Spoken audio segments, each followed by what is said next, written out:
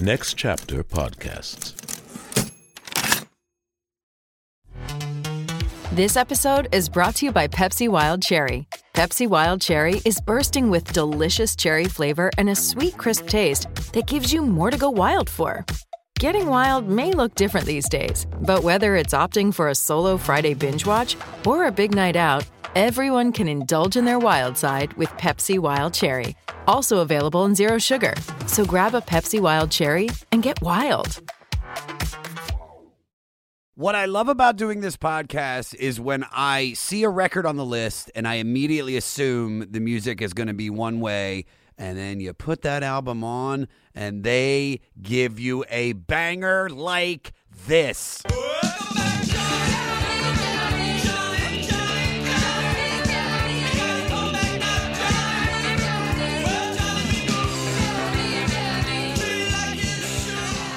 It's Come Back, Johnny, a song that completely blew my mind. The whole album blew my mind. It is so important that this album is on the list. Everything about it screams DEVO. That's our band. A lot of you have been waiting for this album this week, and this is off of their 1978 album, Are We Not Men? Answer, we are DEVO. And it's also number 442 out of 500 on the Spotify original, The 500, with me, the King Cadougall, the one and only Josh Adam Myers. What's up, Fleece Army? How my little Cadougly Spoogly's doing? Thank you, and I mean this from the bottom of my his heart, for joining me once again on our journey through Rolling Stone Magazine's top 500 albums. And we're getting there, man. 442. Dude, I can't wait till we break into the threes. That's going to be nuts. That's going to be insane. All right, on a serious note, I have been getting so many of you that are reaching out and saying how much you love the podcast, but I am getting a lot of stuff from people saying how this podcast is helping them get through their tough times. And I'm doing my best to get back to all of you. If I don't, I'm sorry. But just know that I'm thinking about you, and the ones that I've talked to, I love each and every one of you guys. I know this is a hard time right now with Christmas and the holiday season. You know, you feel spoogly, but you guys are all Dougals. Everybody out there, that's what you need to realize, that you are a Dougal. You're a Dougal, you're a Dougal, never gonna be a spoogle, 'cause you were born a Dougal, yeah. Anytime you feel like you're going to the spoogle side, I want you guys to remember that song. Sing it all day. Anytime you feel down, anytime seeing the Christmas lights and being single, or, you know, you told your crush you liked her and then she said, nah, you know, you don't need any of this. Dig into these records. Sing that song in your head. You're a Dougal, you're a Dougal, never gonna be a spoogle, 'cause you were born a Dougal, yeah. It's incredible, guys. Be positive. These albums are too good. Let the music get into your soul. I get depressed. I'm not going to say I don't. I get depressed, just like everybody. I'm a human being. But, man, it's like there's nothing better. I say the two things that make you feel good about life are having music in your heart and then having a crush on somebody and having them like you back. There's no better feeling than that. That might be the greatest feeling in the world. Dude, when you got some pep in your step when a girl likes you, or a guy likes you, whatever it is, whatever you're into. Refrigerator likes you. You're walking around outside like, hey, how you doing? It's burning bright. Hey, homeless guy, here's $10 for some fentanyl. Go ahead, 'cause I got that pep in my step. Do. I get it. So if you're feeling down, man, dig into these records, because this record this week, man, a lot of you were excited about it. I was excited too. There's a few albums that I'm really excited to dig into. PJ Harvey is coming up, and I've heard so much great shit about her. Like, she's won the Mercury Music Prize, which is like, it's this British music prize that I fuck with. So I'm like so excited to be able to listen to her. But DEVO was another one. DEVO was one that I just didn't know about. It was the only thing I knew was that they wrote Whip It. And then there was another song that kind of came on somehow in between it when I was like doing like the shuffle on Spotify, and the album ended, and then there's a song called Be Stiff. If you haven't listened to Be Stiff by DEVO, listen to it. It's so good. But you know what? No more talking. Let's find out about DEVO in this record, okay? This album was released on August 28th, 1978, and here, check this shit. It was produced by Brian Eno, who's got some records on this list, not just as a producer, but as an artist. And this is the debut album from the Akron, Ohio new wave post-punk art rock band DEVO.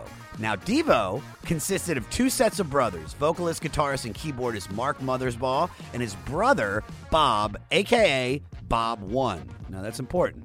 He was on lead guitar and vocals. And then you had vocalist, bassist, and keyboardist Gerald Casale and his brother Bob, who was named Bob 2, on rhythm guitar, keyboards, and vocals. And then you got this rando dude, Alan Meyer, on drums.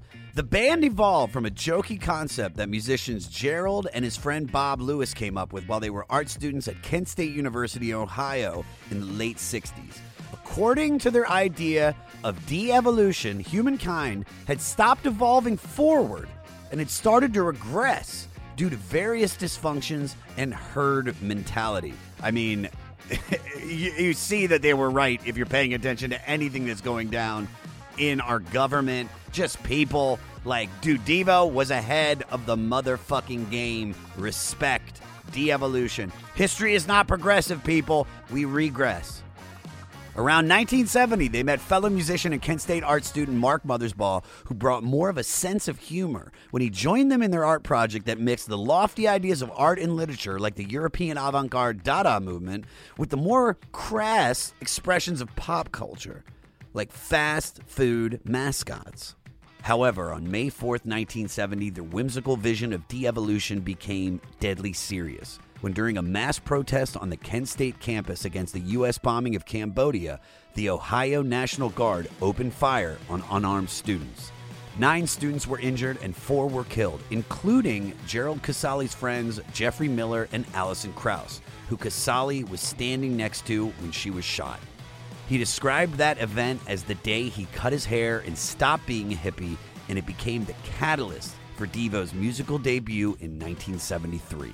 Although originally formed as the Sextet DEVO with a fluid roster of players before slimming down to 5 and then eventually to 4 members, DEVO played their theatrical and often confrontational performances at art festivals and gigs around Ohio until 1976, when they added drummer Alan Meyer to become the quintet that recorded this record.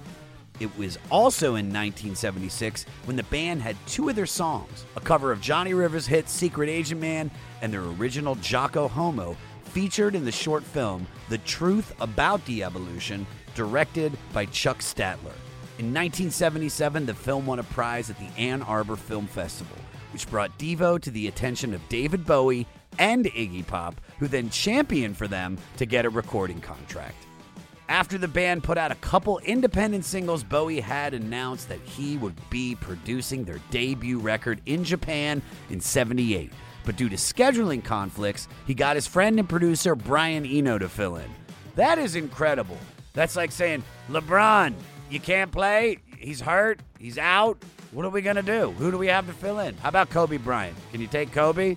How about Giannis Antetokounmpo? That's what it's like. That's how dope to go from Bowie to Brian Eno. I wonder if Brian was like super dope back then and everybody knew it. Bowie was. I bet Brian was. I mean, the guy's a fucking legend. Eno was so confident that the unsigned band would be successful that he flew them to Cologne, Germany, put them up, and covered the recording costs. The band often struggled for power with Eno over their vision for their songs. Still, Bowie came by to help when he could and remixed most of the record. Eventually, DEVO were signed to Warner Brothers Records, and this debut was released. Besides asking the question, are we not men? It also dealt with understanding urges, feelings, dissatisfaction, praying, and paranoia. It was quirky, cold, punky, fresh, nostalgic, and both funny, haha, and funny, peculiar. A couple months later, in October of '78, the band got national exposure when they played on Saturday Night Live. While many focused on the iconic yellow plastic jumpsuits they wore rather than their quirky, angular, and very original take on rock and roll, it still helped their debut go to number 78 on the Billboard chart and began their substantial career. DEVO has continued for many, many more albums and videos and several lineup changes to this day. Sadly, former drummer Alan Meyer passed away in 2013, followed by guitarist Bob 2, Casale in 2014. But today, I have a member of DEVO, the one and only Josh Freese. Huge shout out before I go any further to my man Joe Sib. Joe Sib did the Husker Du episode. I said I needed a guest. He got me Josh, and I could not be happier. You might know Josh as one of the greatest session drummer multi-instrumentalists in the game. He's played for and still plays for bands like Nine Inch Nails, The Vandals, Sting, Guns N' Roses. But he has been DEVO's permanent drummer since 1996. And if you guys want to see something dope, because I have watched this clip so many times, go on YouTube, put in Wish, John Freese, or put in March of the Pigs, and just enjoy. One of the best drummers in the game. When I told Bill Burr Josh was the guest today, Bill was like, perfect guest. That dude is dope. And this episode is dope. All right? Rate, review, and most importantly, subscribe to the 500 and listen free on Spotify or anywhere you get your pods. Follow me at Josh Adam Myers on all social media. Email this podcast at 500podcast@gmail.com. And for all things 500, go to our website, the500podcast.com. Well, guys, nothing left to say, but here we go with number 442 out of 500 with Are We Not Men? We Are DEVO by a DEVO.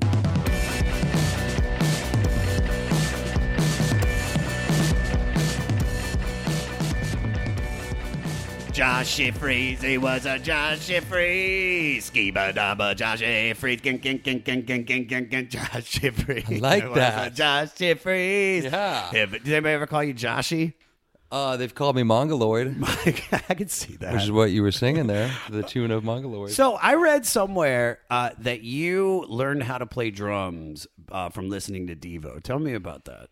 Yeah, I mean, the Freedom of Choice record was actually one of two.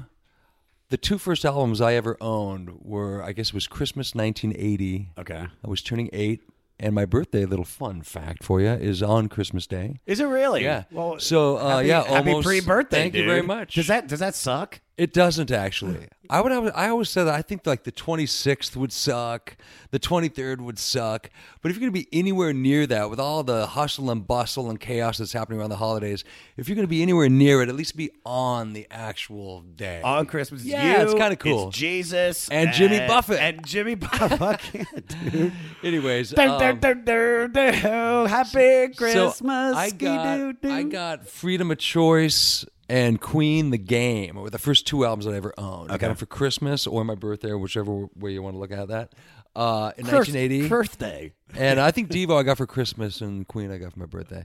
And but I had asked for it because I kind of I didn't have any older brothers or cool older cousins that ever hipped me to any music. So anything that I kind of got into, I got into on my own somehow, being 8 years old, living in Orange County, right? And so Whip It was a big hit, so I'd hear it every day and go, gosh, I really like this song. I hear it on the radio. And I asked for the album, then I got the album, and I went, wow, there's a bunch of great songs on this record. And we'll get to this next part in a minute. But sure. I then later went back and got the first two records and, really went for it. But that being one of the first albums I ever owned, I think the first time I owned might have been a Van Halen 1 because my uncle in Minneapolis did hit me to that, and I loved it, and Alex became my first drum hero. Sure. So I owned Van Halen 1, but then the first two that I actually owned, I think, were Freedom of Choice and the Queen album. And the Freedom of Choice record was so great to practice to. I just started playing drums around that time. So I put on headphones or blast the stereo in my parents' basement, and I'd play along to the stuff, right? Because you don't have anybody else to play with because you're 8 years old and you're sitting at home, so you practice along to the records. And the Freedom of Choice record is such easy. Well, it's just a good if you can start off. It's like playing drums to AC/DC or something. Yeah. Like the drums are very, at least on that record. There's other DEVO records where there's odd time signatures and the drums are linear and tricky and bizarre. But that record's really almost like dancey, and not even with Whip It, but I mean, Girl You Want, Gates of Steel, Freedom of Choice. It's real kind of mid to up tempo, fast, fun, precise, eighth note rock and roll shit, really. Yeah. So it was fun and easy to be able to latch on to quick. And so I did. I practiced that album all the time. And I do have a picture somewhere of me when I'm about, 10 years old, and I'm this chubby 10-year-old with a Cub Scout, like a Boy Scout uniform on, because I was going to go to Cub Scouts after school. Of course. And I'm sitting behind my drums, and down by my foot, you can see the Oh No, It's Devo album. They're on the cover in the potato bodies, and Mark's got the glasses on. Anyways, I found that years later, and I went, look, you guys, after I'd been working with him for years, look, I showed him the picture. Here's me, 10 years old. See, like, there's proof. I'm practicing the Devo. And then Mark goes, yeah, I bet you superimpose like a Guns N' Roses record on there when you're going to work with Axl. I go, hey, Axl. It's like, why are you holding Nine Inch Nails Wish actually in it? Yeah. So, but no, it's a great photo, and it really time stamps, date stamps that era for me of like literally, I did kind of grow up playing the Devo. But what's funny, Josh, is that I thought literally the only song I knew was "Whip It." That was it. So when I was like, okay, we got to do this record, and let's just say what the album is. Our album is number 442 out of 500. It's the debut studio album, Are We Not Men? We Are Devo, by Devo, released August 28th, 1978. Produced by Brian Eno and David Bowie, which is fucking insane. But I had no idea. I was expecting literally the album to sound like, oh, Whip It. Oh, Devo, oh.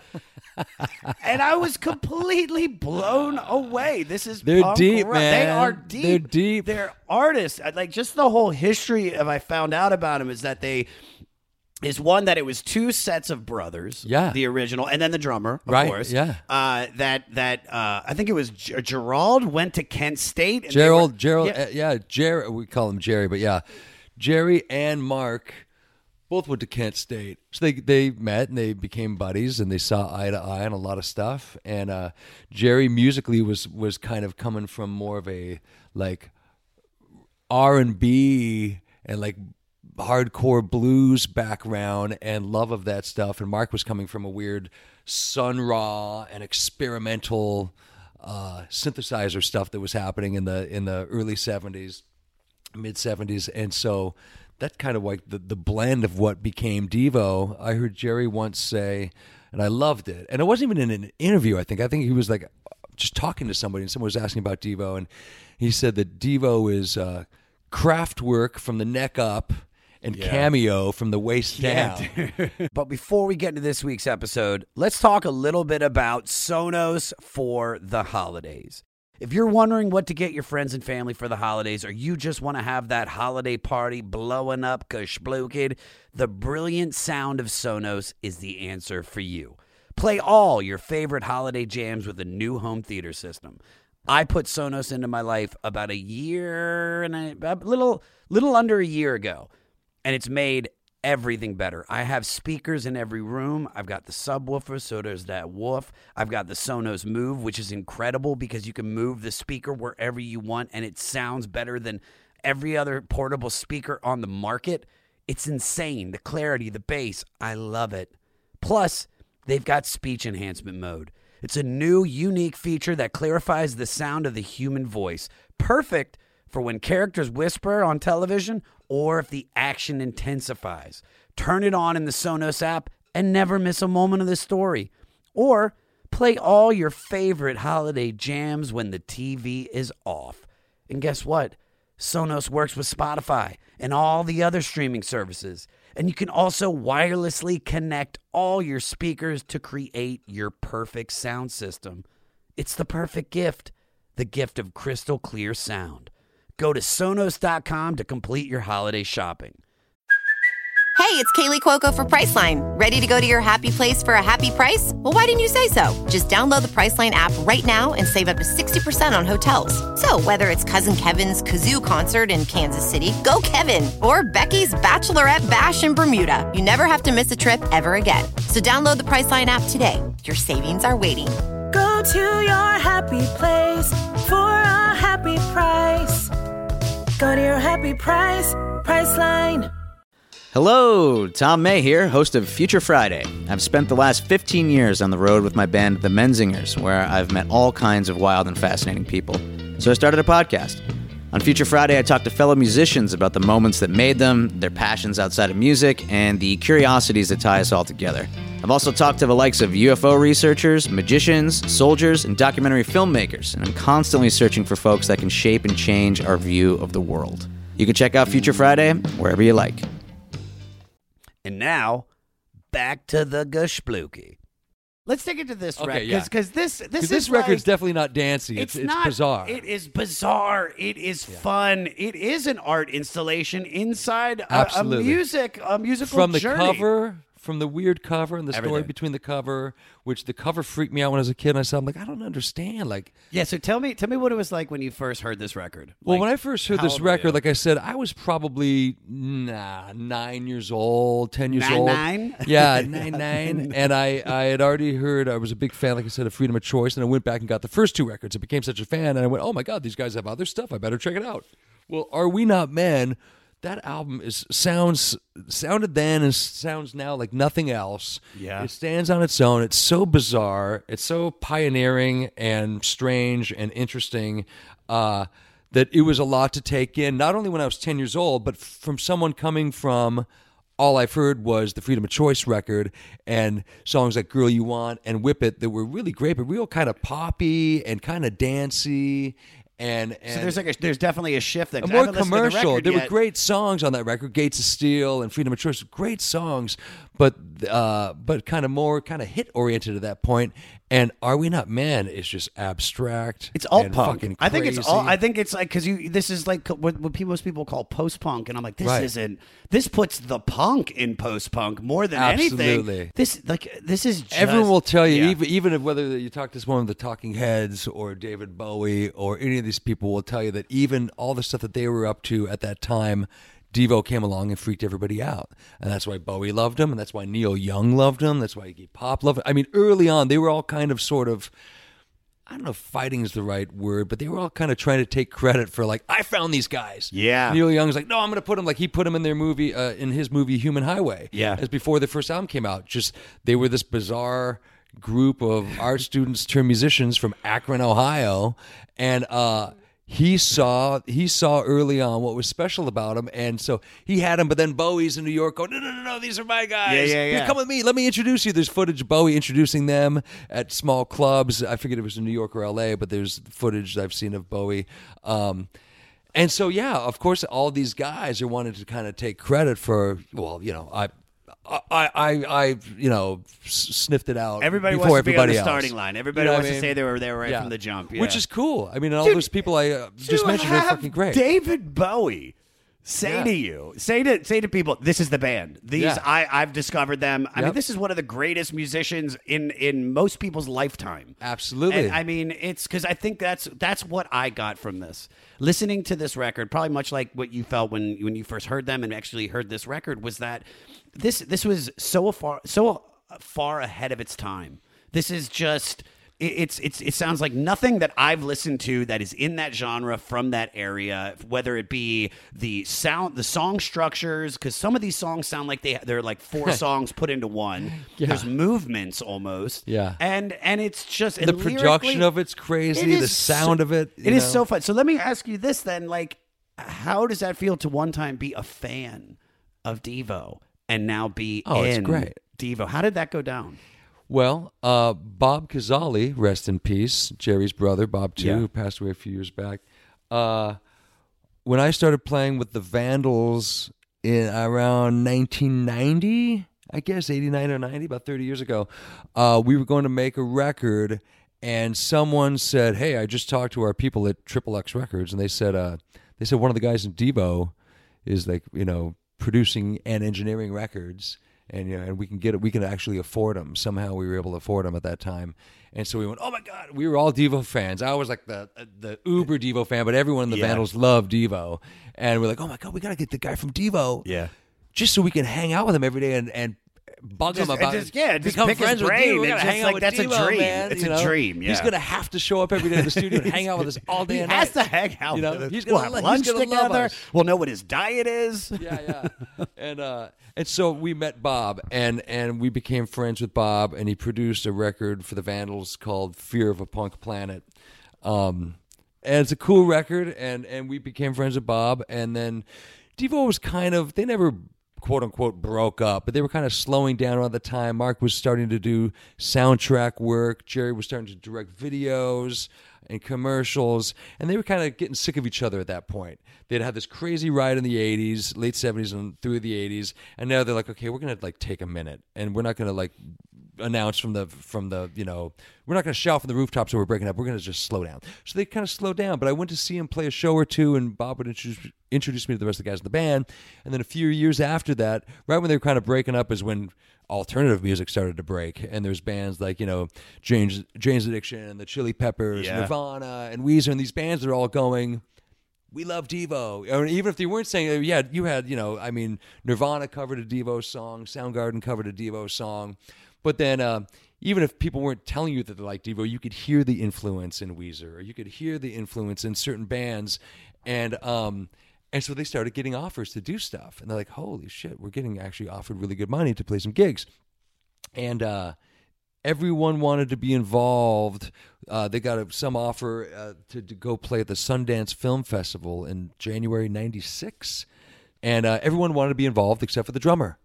And so Bob said, well, I know this kid that plays in the Vandals, and he knows all of our songs probably better than we do, and so I went and did it with him, and it worked out. It was great. I remember driving to the studio that day going, don't crash your car. Just don't crash your car. If you don't crash your car in the next 30 minutes, it'll mean you get to go hang out and play drums with fucking Devo. I was so excited. And so these shows started happening, and it was great because for me, I felt like I'd won some Make-A-Wish Foundation or MTV contest. I couldn't even imagine. Play drums with your favorite band. Yeah. It was awesome. I tried to, I sent you that picture of us backstage. Yeah, in the which is fantastic. Which was from '99. I tried, sometimes I find on my phone by accident when I'm looking for a different photo, there's a photo of me backstage right before my first Devo show. And I'm like 23 or 24, and I weigh about... Just a baby, man. I'm a baby, man. And it's funny because I look cool, but I look at it now and I go, it looks like I was a little too excited to be in Devo. I mean, how could you not? That's what makes it great. That's what makes it great. There's the cool rock star mythos, but we're still human beings. You're still that 8-year-old kid. Absolutely. Putting that record on. Absolutely. And instead of just drumming to a blank wall, you have the fucking band in front of you looking at you for the time. Like, you ready to do this shit? Yeah. You gonna click us in? And Yeah. I couldn't imagine. No, it was great. And when we were rehearsing, when we first started rehearsing, there was no internet. Right, and so remember how good those years were. yeah. So we would have to be learning songs, and Mark's studio was right across the street from where Tower Records used to be on Sunset. Yeah, I know. So we couldn't reference shit on. There was no YouTube or phones to reference songs. So we'd be practicing something, and they go, "Okay, after the third verse, it actually goes straight to an outro." And I would say, "No. The third verse actually, there's a breakdown, and then it goes to the outro." And they'd look at me and be like, "I don't think so." And I go, "Trust me." And they finally they go, we can't, this is when we first started working together. And they go, dude, how's this kid telling us how the songs go? So they'd send the secretary across the street to Tower Records, go buy a copy of Are We Not Men so we can listen to Gut Feeling right now. Dude. So They'd come back with a CD, and we'd put it on the boombox, and it'd come, and every time I was right. And of course you were. And it got to the point where they're like, we're just going to trust the kid. Whatever Josh says, he's right. He's right. Dude, I probably listened to it a lot more than they did. But sometimes you make a record, you either don't listen to it, or you listen to it very little. By the time it comes out, you've heard it 7 million times, mixing and mastering and working on it, that you don't want to hear it again. So yeah, they finally ended up listening to me after a while. But it took a few trips to Tower Records. I don't know if he knows what he's talking about. Here, someone go buy a copy of blah blah blah. They bring it back, and I was like, I don't think you got enough money in the CD budget, because I know this. You don't need to buy it. I know it. Yeah. All right, well, let's dive into the record, okay? All right, let's do it. All right, so the album opens up with Uncontrollable Urge. All right, Peter, let's play the intro real quick.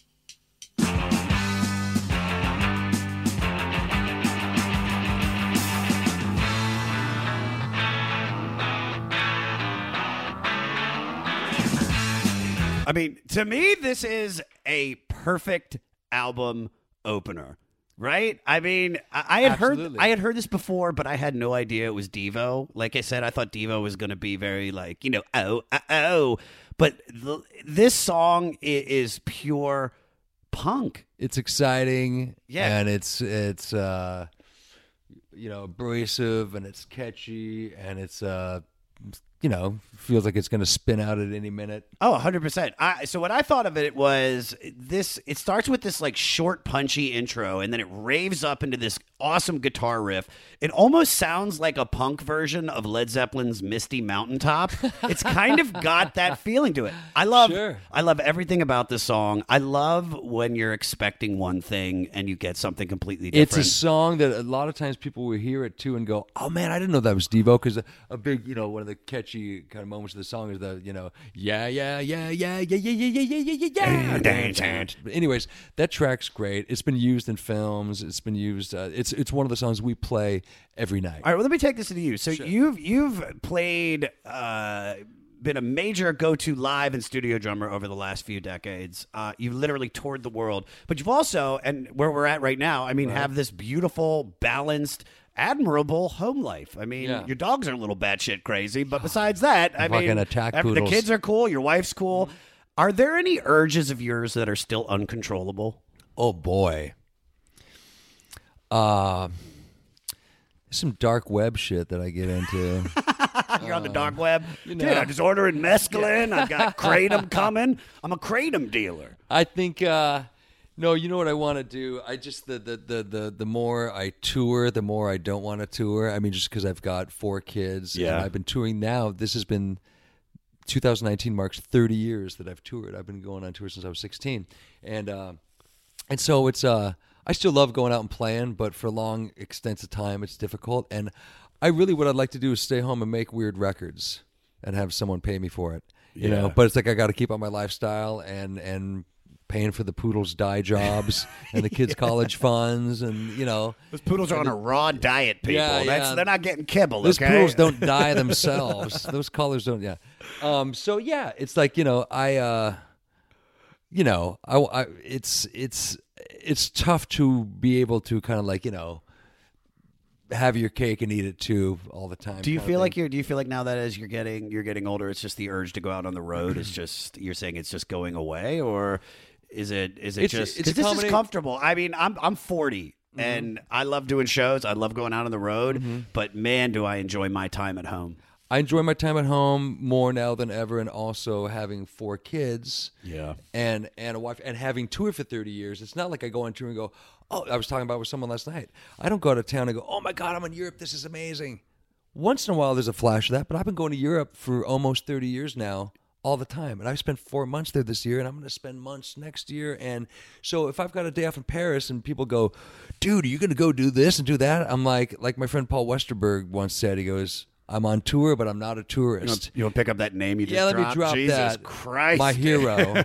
Real quick, on a side note, I have to say... You're like, Paul, don't you fucking hate Brussels, too? I hate Belgium. Fuck this place. I just want to be home with my dogs. I think my 2 favorite bands of all time are DEVO and The Replacements. So for me, getting to work with Paul, I work with Paul. And it's incredible. When The Replacements did their quote-unquote reunion gigs, I got to play with them. And it's like, that to me is my high mark for my own personal success, because they're my 2 favorite bands. So getting to work with your 2 favorite bands, that's great, So, I can't imagine. It does. That part feels great.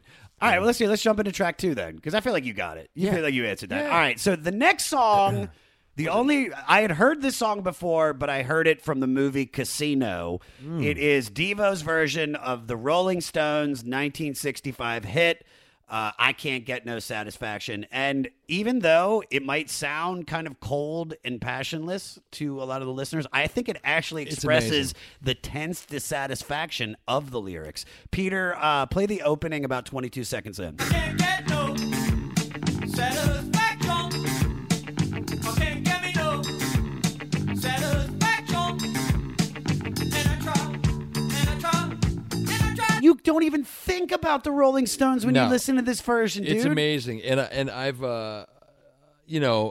everyone I know loves this version. I love this version. They played it on Saturday Night Live which was kind of a lot of America's first. Actually, yeah. So in October of 1978, 1 week after the Rolling Stones were the musical guests on SNL, DEVO debuted and played this, which really showcased, I think, the new distinction and direction of modern music. Talk to anybody that saw them in '78 on SNL when it originally aired. It freaked people the fuck out. But you literally grew up in the music business, and you've been the up-and-coming talented kid who played with all the older established artists, as well as like the knowing veterans who plays with younger up-and-coming artists. Right. When did you first feel like you were in your musical prime?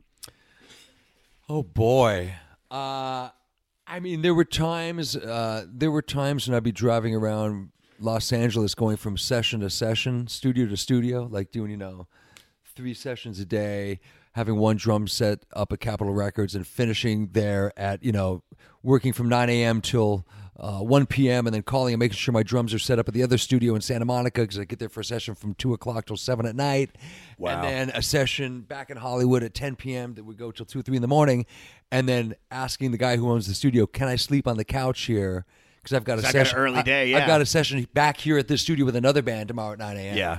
Shit like that, where you're literally sleeping on couches of studios because you're like just not going home because you're working on so many different records. And how old are you at this point when you're working that hard? Working that hard? I mean, I've been working my ass off course, since I was a kid. But I can just imagine you like 3 years old and just like, come on, keep the beat. It's 4/7. Come on, here we go, Josh. What's your problem?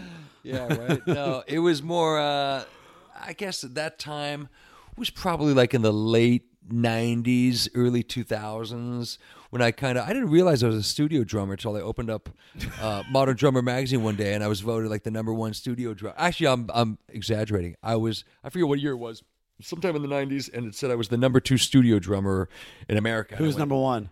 I couldn't remember, Fuck but him. I just remember going, yeah, whoever the hell it was, I hate that guy too. It's probably a friend of mine, but I remember looking at it and going, am I a studio drummer? And I was like 22 at the time, 23. I'm going, holy shit.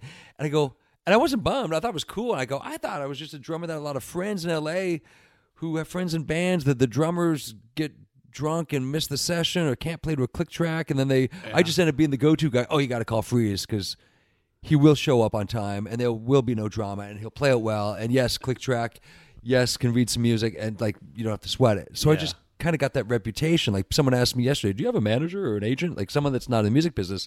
It's all just purely word of mouth and years of the snowball going down the hill and just gradually getting bigger and bigger, All right. After that, it goes into Praying Hands. Great song.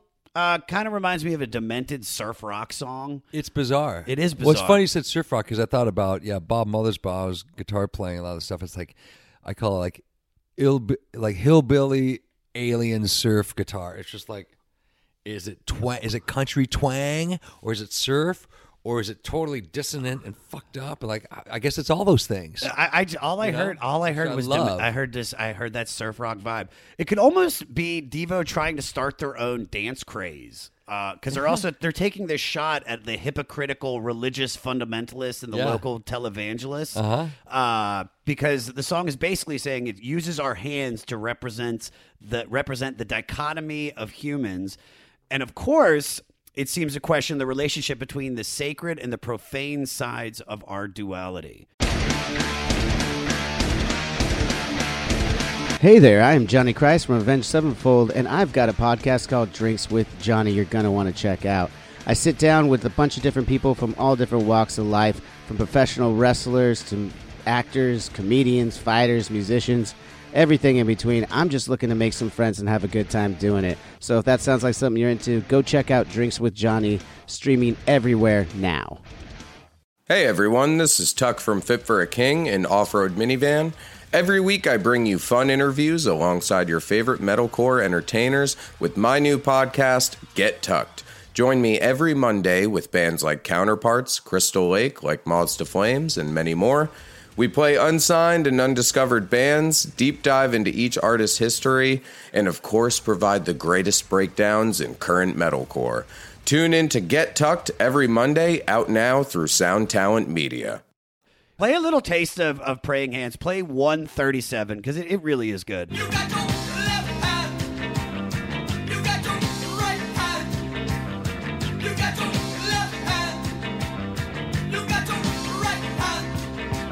as I was driving up here, because I've listened to this album at this point now like 9-10 times at least in the last 2 days to prep for this, besides the 30 times I listened to it before over the last 3 months.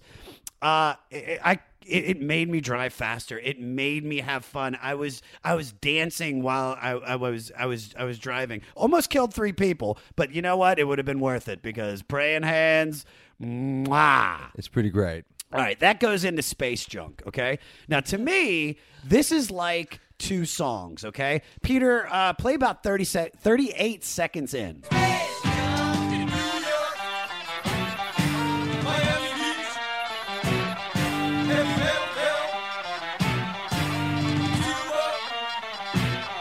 All right, so that's just perfect, right? I like when he goes, Texas, oh my God, Kansas. Hold on, let me take it to the ending because this is where I feel like it's become a completely different song. Peter, play 150 in the song.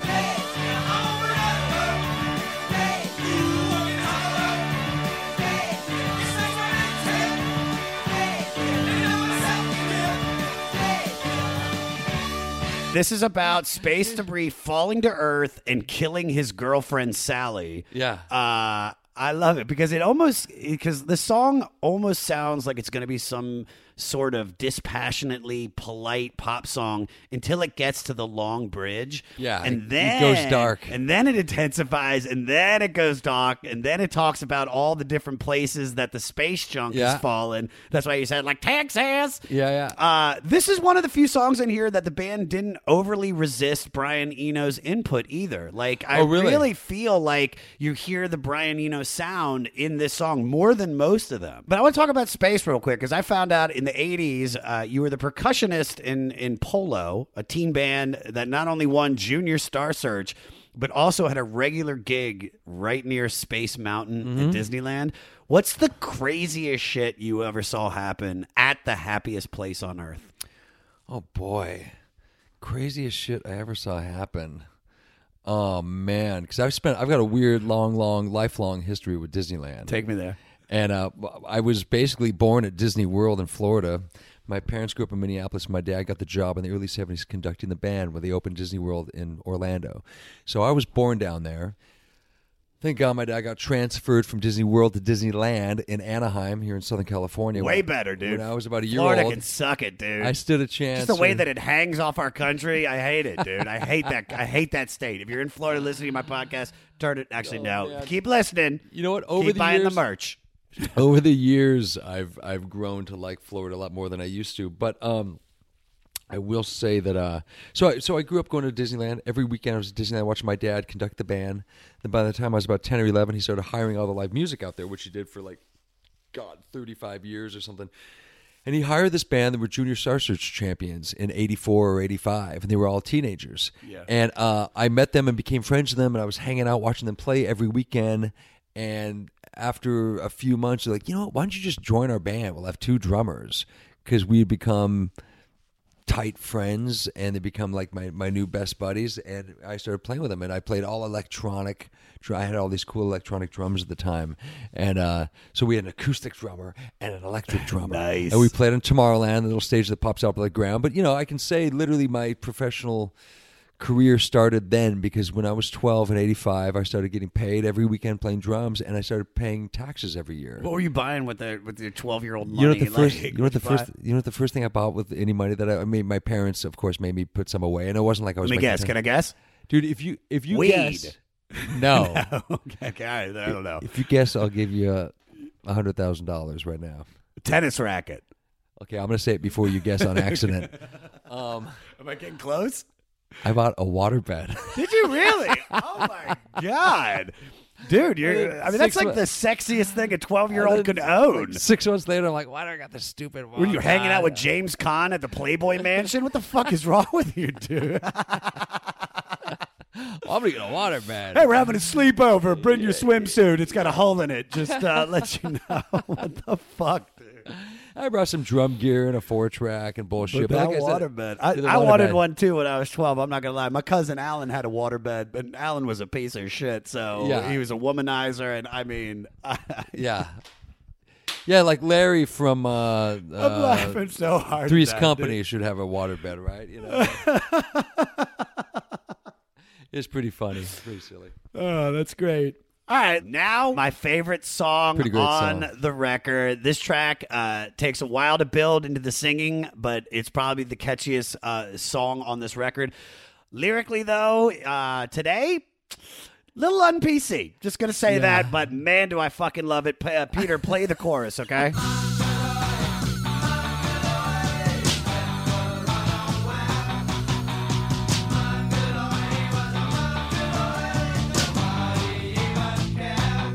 For those that don't know, the genetic disorder associated with specific physical features and intellectual disabilities that is often called Down syndrome, or more factually, trisomy 21, is caused by the presence of all or part of a third copy of chromosome 21.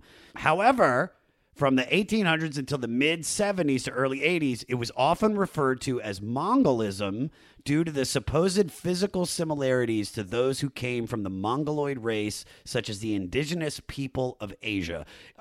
Clearly, music is in your genes because you come from such a musical family. Your brother Jason is the keyboardist in Green Day, right? And your mom and dad were both musicians. Are you going to encourage your kids to No way, to be into man. business? I'm gonna tell them to stay the hell away from this bullshit. No, none of my kids play music, and I'm honestly completely fine with it. And one of them, I mean, they're still pretty young. My oldest is a great artist. He's 18 and he's going to school for art. But the three younger ones that are 13, almost 11, and 9.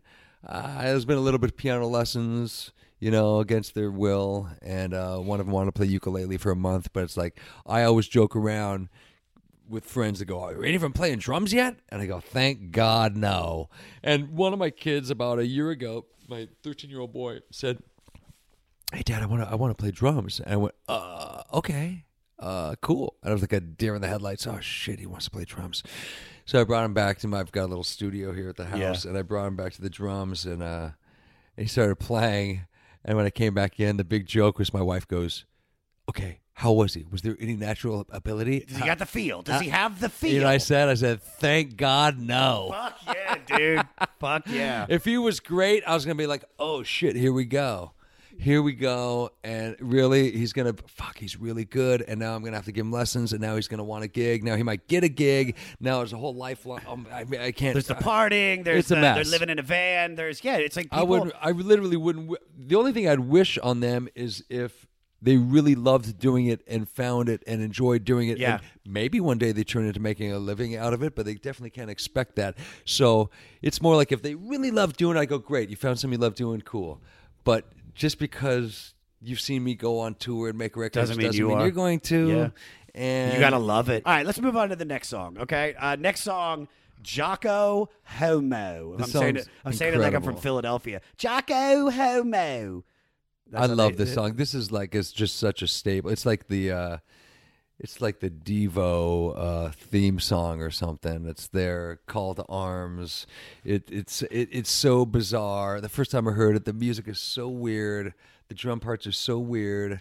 The lyrics are so great. It sounds like nothing you've ever heard before. Well, I honestly have to say. So it's played in this jerky 7/8 time signature, which along with the primitive synthesizer sounds makes it sound even more futuristic. You know what I mean? And just the choice of notes, and it's just bizarre. And the first time I heard it, I'm like, "Is this even a real? This isn't even a real song." Oh, it's a real song, dude. It's the best. And once again, it sounds like 3 different songs. So, all right, we got a couple parts we're going to listen to. Peter, play 119.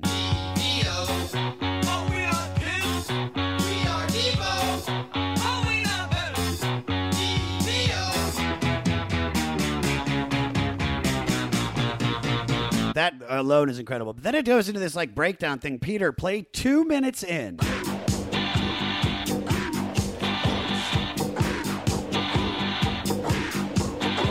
All right, Peter, one last thing, because this is where it all comes together. Go to 2:18.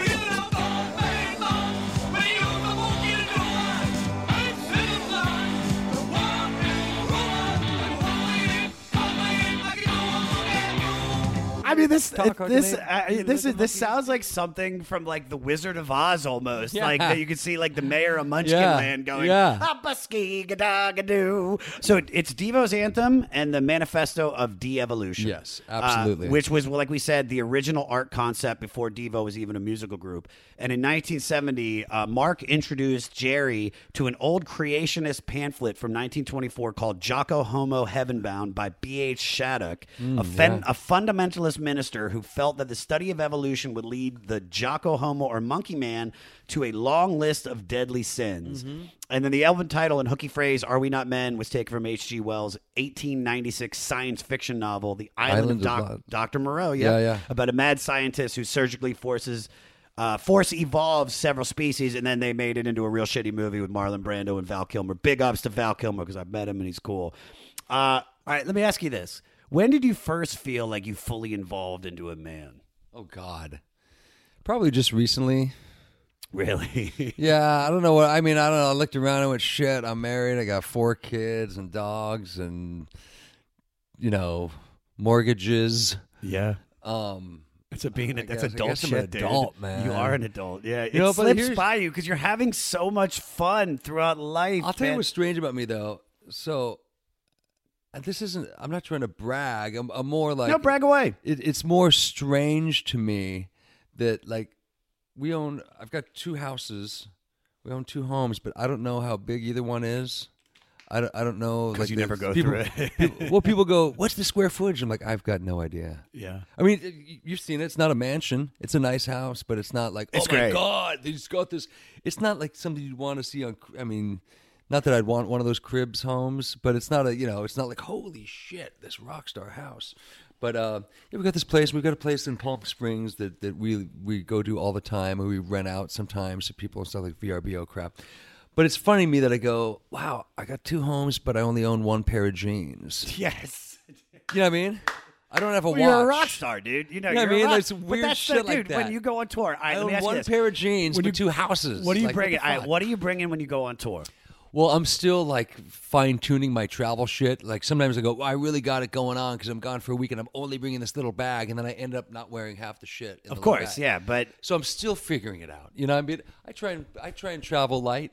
You know what I mean? I try and travel light, but I will say when I played drums with Weezer for about 3 years, and their drummer who was playing guitar kind of for fun in the band for a while, yeah, my good buddy Pat Wilson, first day we went on tour, we met at LAX, and he shows up, and all he has is like a Whole Foods bag. He had a backpack and like a Whole Foods, like a paper bag that you would get if you were buying like that was his luggage. like 6 limes and a soda pop or something, right, in this bag. I'm like, the fuck is that? He had some clothes piled. He goes, that's all I'm bringing. I go, oh, did you put stuff like in the wardrobe case? Is it being flown with the equipment? He goes, no, that's all I'm bringing. I'll buy some clothes like when we get to Chicago. We can go to whatever the fuck, the mall or H&M. Weezer's got money. He's got I'm like, Weezer money. dude, this is how you're He's got traveling? Say It Ain't So money, bro. That's I know. the Blue Album was Yeah. pretty fucking big. Yeah, Like, yeah. I always have this belief about musicians, and it's musicians in particular, not actors, but that their maturity level is stuck at the age that they made it. Do you know what I mean? Like Tommy Lee. I'll give you an example. Tommy Lee still talks like a 17-year-old kid when he made it. He's like, killer, rad, bro. That's something that I've always found infectious about Tommy and knowing Tommy. Is the fact that he still does have that enthusiasm. Yeah. And I'm sitting there going, oh my God, I feel like such a jaded old fuck and have for years. But that being said, I've never had one specific thing that was like, I made it.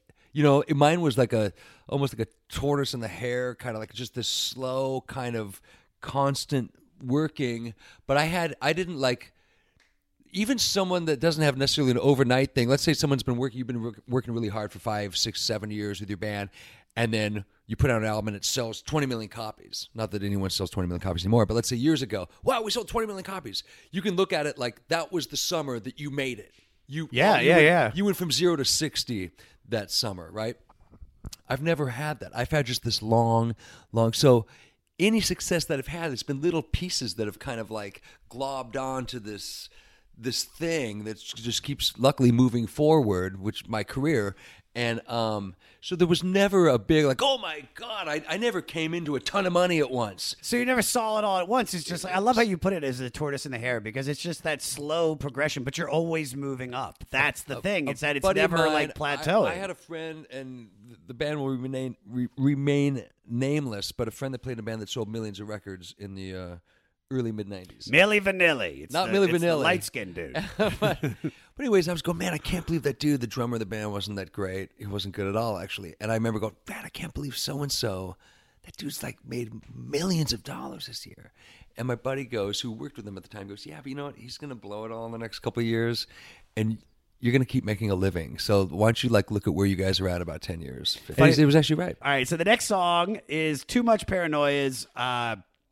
This is like a twangy country song on acid. Another great, it's like a nightmare come to life. It's great. Most of the lyrics are made up of old advertising slogans. Hold the including- pickles, hold the lettuce, special orders don't It's upset all us. McDonald's shit. My favorite line in the song is when Jerry goes in the chorus, he goes, there's too much paranoias, too much paranoias. My mother's afraid to tell me the things she's afraid of. And I never knew what he said. And back before you could call up lyrics on your phone, and back before you end up being in the band, where you could ask the guy in the band, what the fuck do you say in that part? I used to go, what's he saying? And then years later, it's like, oh, my mother's afraid to tell me the things she's afraid of.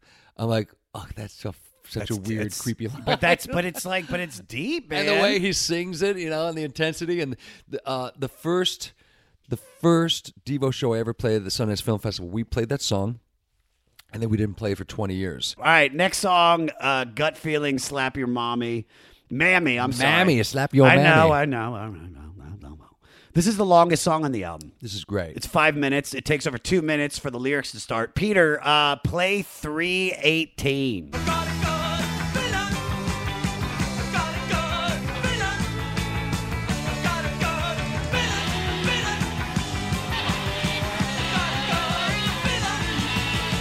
For me, this great song. This was the moment that I realized why people love DEVO.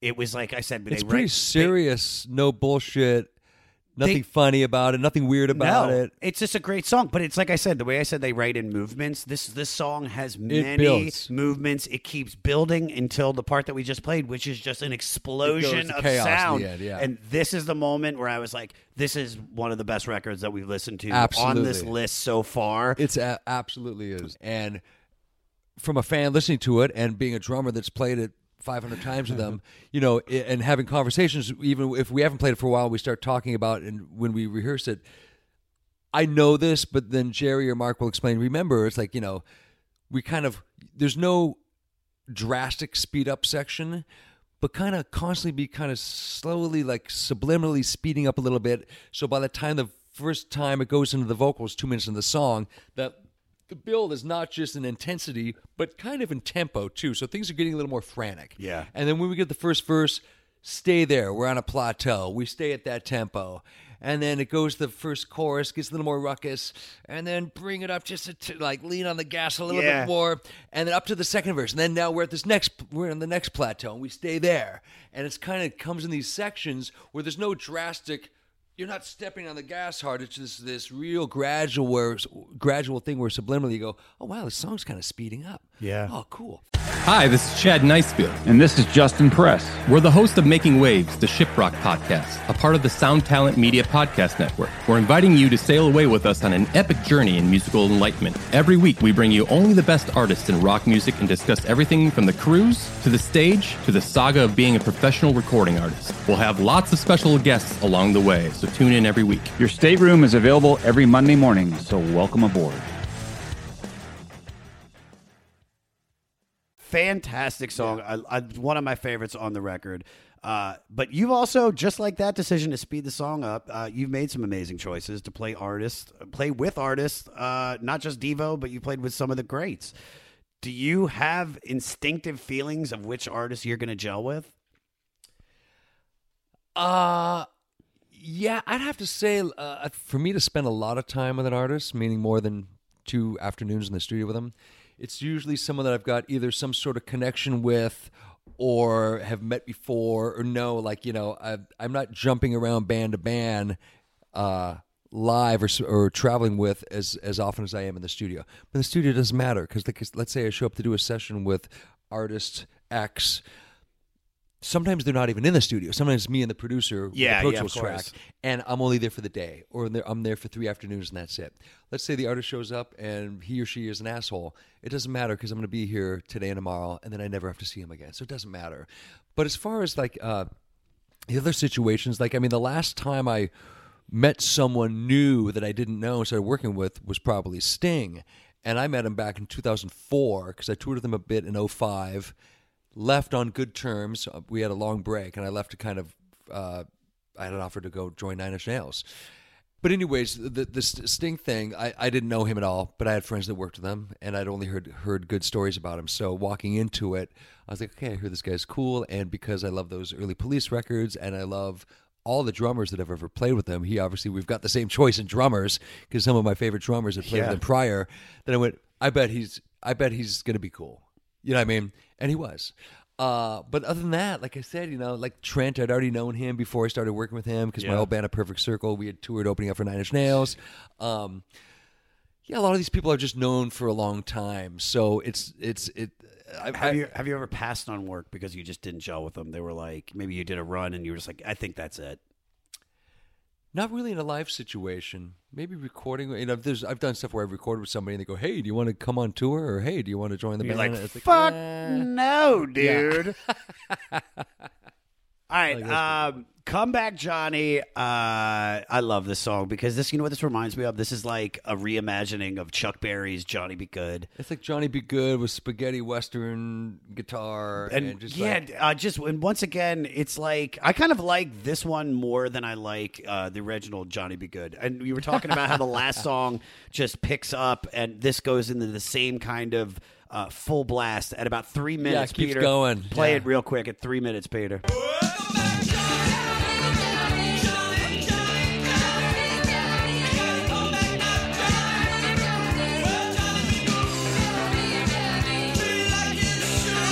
I love this song. It's so poppy. It's so upbeat. But supposedly, it's about the JFK assassination. So, yeah, I mean, that's they're doing a song about how America's sunny optimism is now changed to this path of cynicism in this upbeat like gang gang gang gang. I mean, that whistly keyboard part, it's great, like dude. the theremin or something. All right, next song, Sloppy.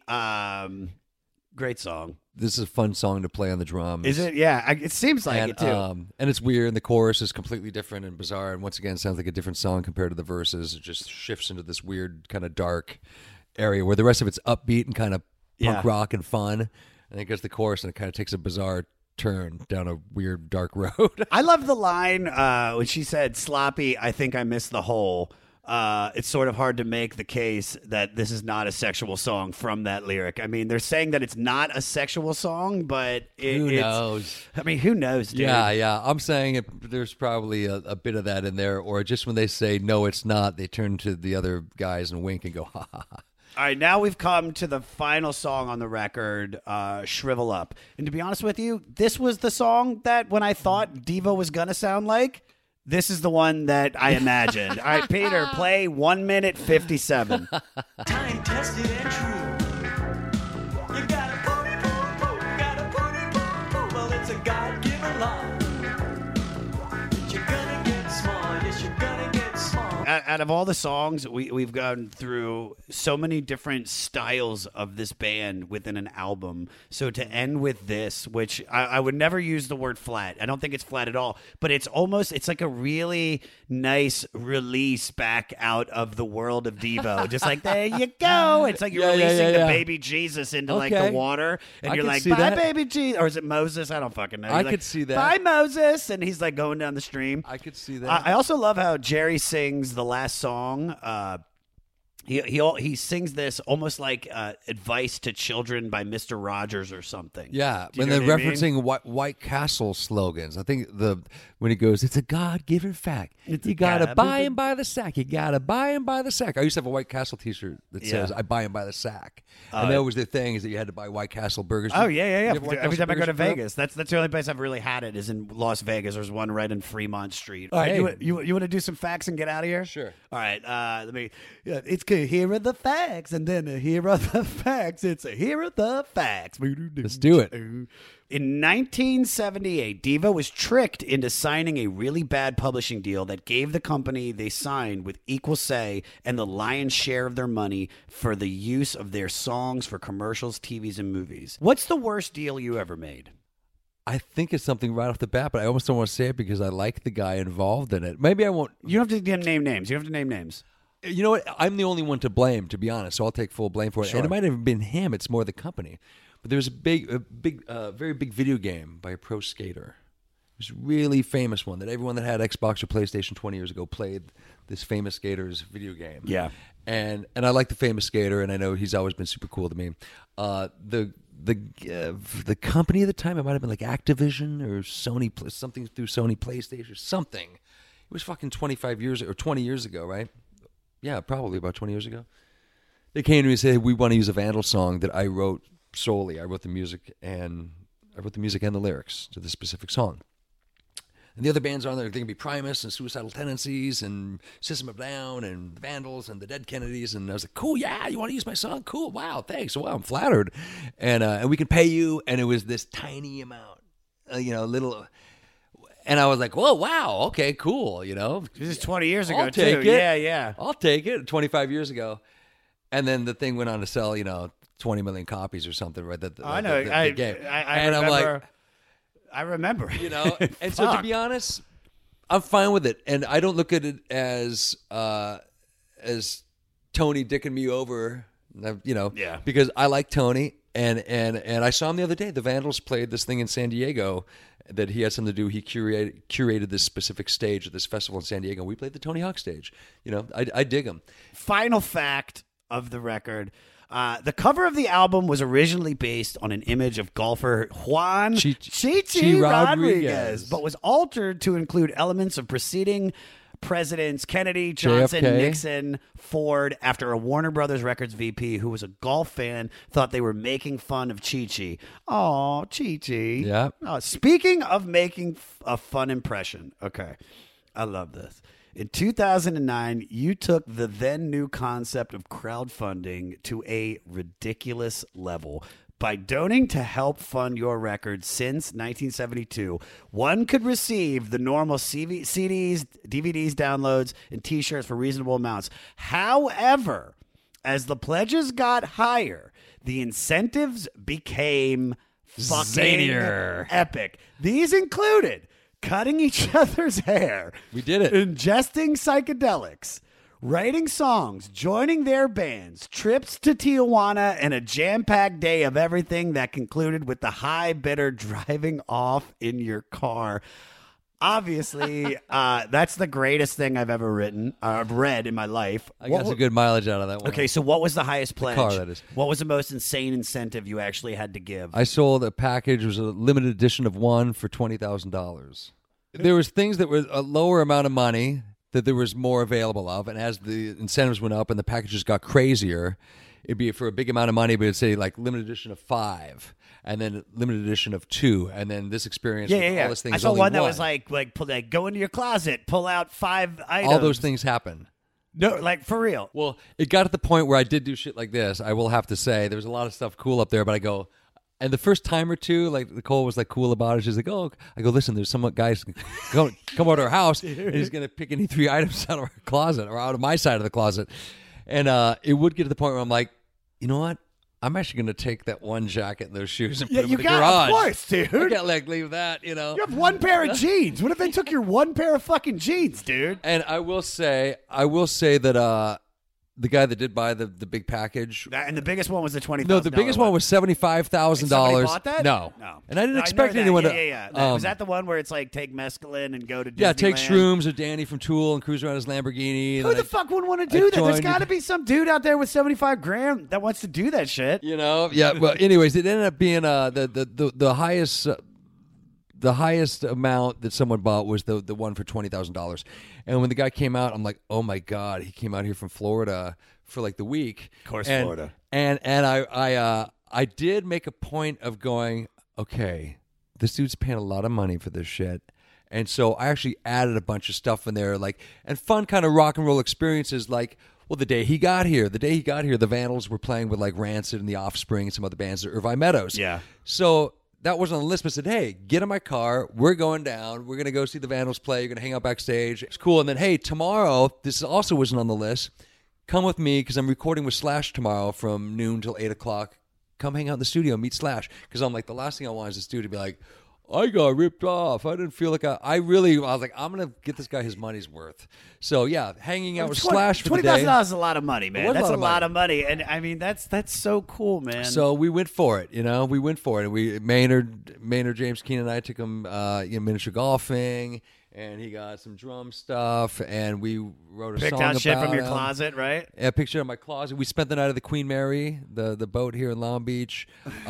We were supposed to do something with Mark Mothersbaugh, and then Mark couldn't do it, but then we went to his house and had pizza. We had a pizza party up at Mark Mothersbaugh's house in the Hollywood Hills. So it became crazy, though. So I was like, all of a sudden I'm going on all these lunches. I'm going to P.F. Chang's every day with a new stranger. People go, are you really? I go, I'm going to Sizzler right now. I'm going to P.F. Chang's right now to have another lunch date. And people going, you're really following through? And we filmed a lot of those in the beginning. Yeah, I love that you labeled it, said like to be filmed, and like we're going to go to Disneyland, and then I'm going to drop you off on the side of a highway. That's great. All right, so to get us out of here, final thoughts on the record that we talked about. Are We Not Men? Are We Devo? What are your final thoughts on that record? Pioneering, and I guess what goes along with being pioneering, which is fresh and new and interesting and avant-garde and infectious. It sounded like nothing else when it came out, and still sounds like nothing else to me in 2019. And it sounds like none of their other records. It stands on its own. It's not like, oh yeah, well there's this and there's they all stay in the same genre. There was the common thread through Devo's career of bizarre songs and kind of abstractness to what they were doing.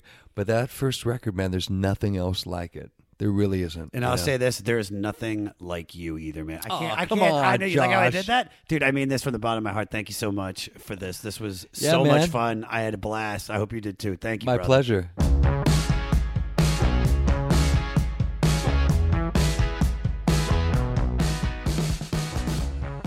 This episode was a Dougal. It was a Dougal. This ep was not a spoogle, cause this episode was a Dougal. Yeah. For all things Josh Freese, check him out at Josh Freese on all social media. For all things 500, guys, go to our website, the500podcast.com. Email this podcast at 500podcast@gmail.com and follow me. Go ahead. For a Christmas gift, Hanukkah gift. Follow me at Josh Adam Myers on all social media, guys. Don't forget, subscribe on Spotify to the 500. And if you're listening on another platform like the other one that's pretty big, go ahead and rate and review us. I don't care what platform you're on. Rate and review this show. Now, we just listened to DEVO from 1978. Instead of putting somebody on that was heavily influenced by this, we are going to play my best friend Avery Pearson's song, Christmas Magic.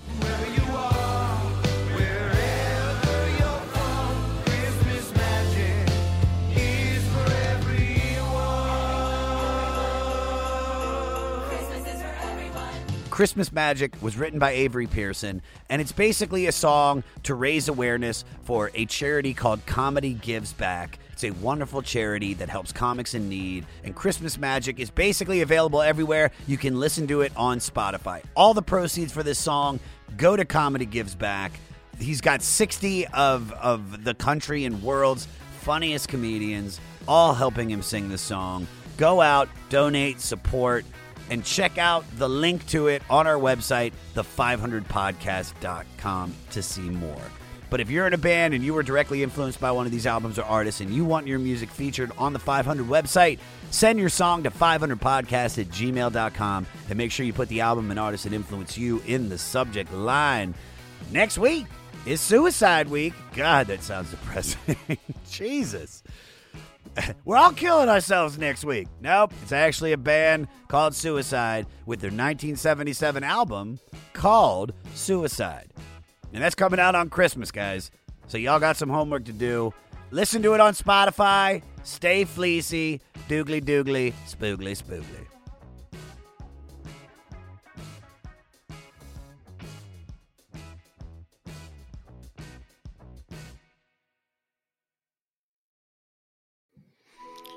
Welcome to us talking about our podcast for a minute.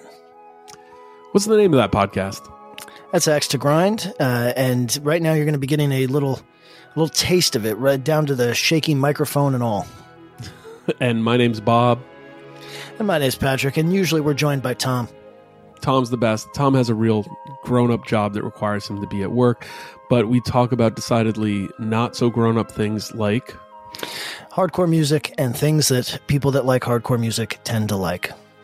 So that could be the latest shows, revisiting classic material, talking about the new classics, all the little dorm room nonsense that you imagine from niche music podcasts that you either love, want to love, or hate. Yeah, imagine all the emotions that you have towards a genre that has impacted your life, and then condense them down to an hour to 2 hours a week. So triangulate your speakers, think about jumping off the bed, singing along, dancing like an idiot, and listen to Axe to Grind podcast. What's up, everyone? This is Jay Reason, and I want to let you all know that Diablo's Den podcast is now part of the Sound Talent Media family. Listen in as me and the one and only Danny Diablo, a.k.a. Lord Ezak, interview artists from the hardcore, punk, metal, hip-hop scenes and beyond.